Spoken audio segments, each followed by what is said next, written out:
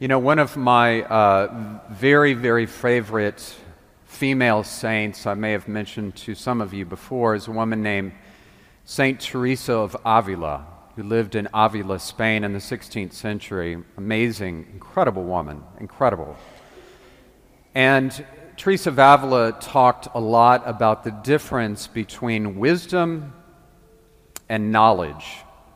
And she asked this basic question, what does it mean to actually become a wise person? And how do we become wise, right? It's a basic question. This is what Teresa of Avila said in her wisdom. She said, "Fear is the number one activator of our faults." Fear, if you imagine fear is like a trigger on a gun, she said fear triggers our faults. So let's say that your fault or your struggle is getting snarky with your wife, right? Or rolling your eyes when Father Ben is preaching. No, I'm kidding. Whatever it is, okay, none of us are perfect, okay? You're like fearful that he's going to keep going on. Whatever it is, we all have our fears. And she said fear is like a trigger that activates our faults, right? So here's the good news. When you are aware of that, you can control your fears more, which means you're a happier person, i.e. growing in wisdom. So at the same time, Teresa of Avila was living, crossed this little body of water over to England. And there's a man named Francis Bacon. Maybe you've heard of Francis Bacon. If you've never heard of him, you've definitely heard what he said. He said, knowledge is what? Knowledge is power. That came from Francis Bacon. The mistake that he made is he confused. He said if somebody has knowledge, well, they must be wise. But that's not the case, is it? I would vote with Teresa of Avila, not just because she's a saint, she's just right? Takes a woman, right? But this is the point. This is why I'm sharing this with you, okay? Maybe just something to walk away with. People that have knowledge, that are smart people, they often do well in life. But people with real wisdom remember what life is all about. In other words, in all of our careers, think about this. If we just went around the church this morning and we said, what do you do? What do you do? What do you do? What do you do? What do you do? What do you do? We'd all agree there's good and bad nurses, there's good and bad doctors, there's good and bad attorneys, there's good and bad plumbers, there's good and bad teachers, there's good and bad policemen, there's good and bad, believe it or not, priests. As history clearly shows, there's good and bad everything. So how do we become one of the good ones? Because no matter what institution or business you work for, including the Catholic Church, we can get jaded. The institution can make you jaded. Why? Because people that get higher up, they often step on people to get ahead, they cut corners in integrity, and they forget, why did I get in this to begin with? Why did I actually get into this to begin with, going way back in 30 years ago? Well, as a priest, I wanted to help people. Well, why are you jaded? Any institution can make you that way if you let it, no matter what it is. There are people that have knowledge that are smart people, and I'm not taking anything away from education, but they don't have real wisdom. And that it's important to have wisdom because you're a happier person. You enjoy life. And when you enjoy life, that has a ripple effects on your family, vice versa. This is what Jesus said in Matthew chapter 11.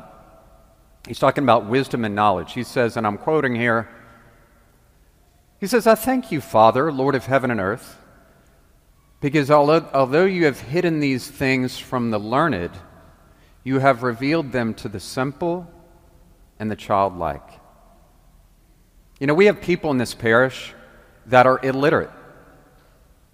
I know people in this parish that have never gone to school. They can't read. If you gave them a recipe, they couldn't read it. But some of them have more wisdom in their pinky finger than I do in my whole body. The last will be first, and the first will be last. You know, this past week I was with a group of people in France, which was really awesome. And I was telling the Hispanics last night, I said, I thought I was going to have to buy 2 seats on the airplane, one for me and one for my stomach. Because I did so much eating. I felt like Shamu. My heavens, it was awesome. So we went to the D-Day invasion, Normandy invasion sites at Omaha Beach, right? And if you've ever been there, in northern France, it's amazing. It's incredible. Oh my gosh. So I've always wanted to go to Auschwitz, which I did about 6-7 years ago, and I always wanted to go to D-Day invasion sites, which was amazing. It was a spiritual experience. And you know, when you go there, it's like going to the September 11th shrine in New York City. As God is my witness, you can hear a pin drop.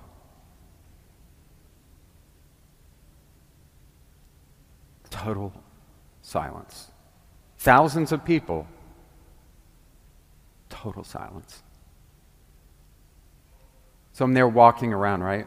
And I'm looking at this fields and fields and fields of crosses and stars of David, of the roughly 30,000 American young men who died on June 6, 1944. And we're walking around. And I was walking in with a group, and at a certain point, I just knelt down. I was overwhelmed with emotion. I just knelt down and said a little prayer because I felt like I was on holy ground, you know. And I'm looking at the distance between the ocean, this whole beach, and the cliffs that these kids had to climb. And they were kids. The whole time dodging dead bodies and bullets. All this way.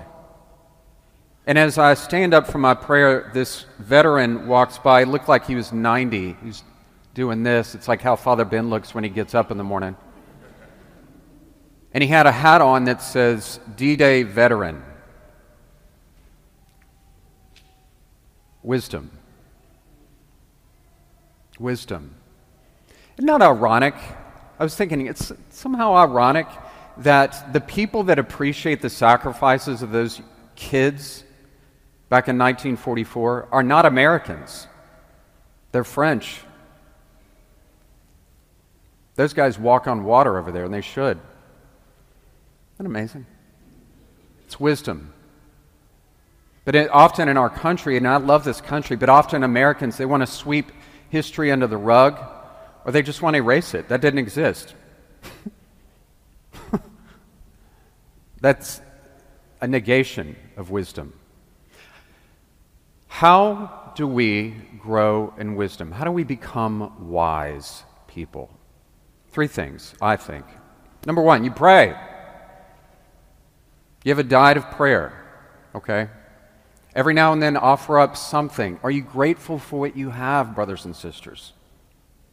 Are you grateful for the fact that we're breathing air, that we can come to Mass right now, today? You know, you go to some churches around the world and you'll get shot for doing that. But we're here. We're going to have Jesus, God, in a few minutes. Do you pray? Number 2, do you have a mentor?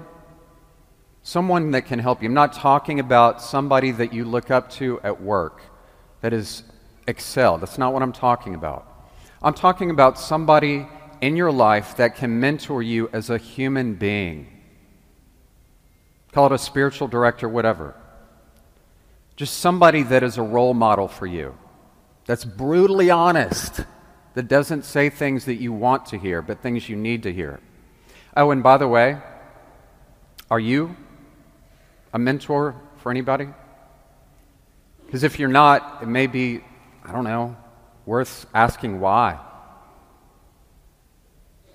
And finally, the last way that we kind of grow in wisdom, I think, we all know what it is. Starts with an E. What? Experience. Experience. You know, as a parent, those of you that are parents, isn't that funny? You have one kid that you love all your kids differently and the same, but one kid is a little more needy, a little one less this child. but you've learned from experience how to navigate that, right? If you have a newborn colicky kid, well, I don't know how to handle a colicky kid. Well, you call a mother that's handled a colicky kid. That's called wisdom.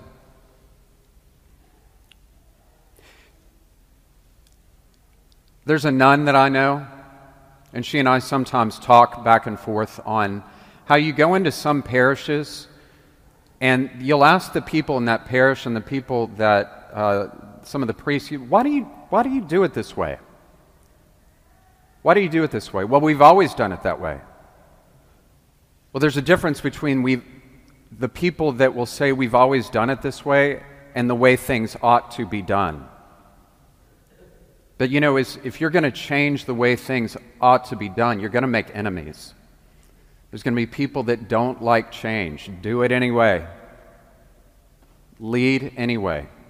And you may have people that attack you from the sources that you least expect. Lead anyway.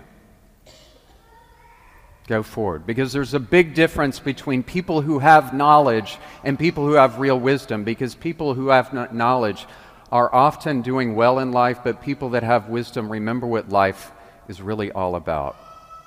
So I'll close with this. Those of you that have studied French in school, raise your hand. I'm just curious. How many people studied French? Okay. So please stand up. I want you to translate something. No. All right. What is the difference between calling a woman madame and mademoiselle? If they're married. Okay. So if somebody's married, you refer to them as madame. It's a sign of respect. If somebody's not married, if they're single, mademoiselle. If you go to any country in the world, any culture, any language of the 7,000 languages, they have ways of referring to older people in particular out of respect, giving honor, especially in Asian cultures, right? This week, CNN ran an article that said that we should no longer use the word sir or ma'am in referring to someone because it's insensitive and offensive. I don't know about you, but people from the South, we read this and we're like, what? Dude, where did you get that? I may have shared this with you, but when I was 5 years old, my dad, he said to me, son, when somebody asks you something, you say yes, sir, or no, sir. Yes, sir, no, sir. The next day, this woman said, Ben, do you want a candy bar? And I said, yes, sir, no, sir. I know you said one or the other. They didn't clarify that. Okay? She's like, that's an indecisive kid.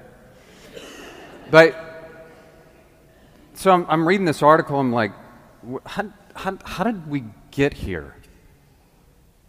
We live in a culture that everybody is offended by everything. Everything. I'm offended that you're offended. I'm offended. So you know what happens when everybody's offended by everything? Nothing. It amputates all conversation, so nobody says what they're really thinking, nor can they get to know each other. Because we have amputated wisdom from the argument. Somebody that is really wise can have a discussion in an adult way, a non-combated, non-vitriolic way, with someone they totally disagree with, and still love them. Americans, I would argue, have lost that ability. How do we regain that? 2 words. You lead.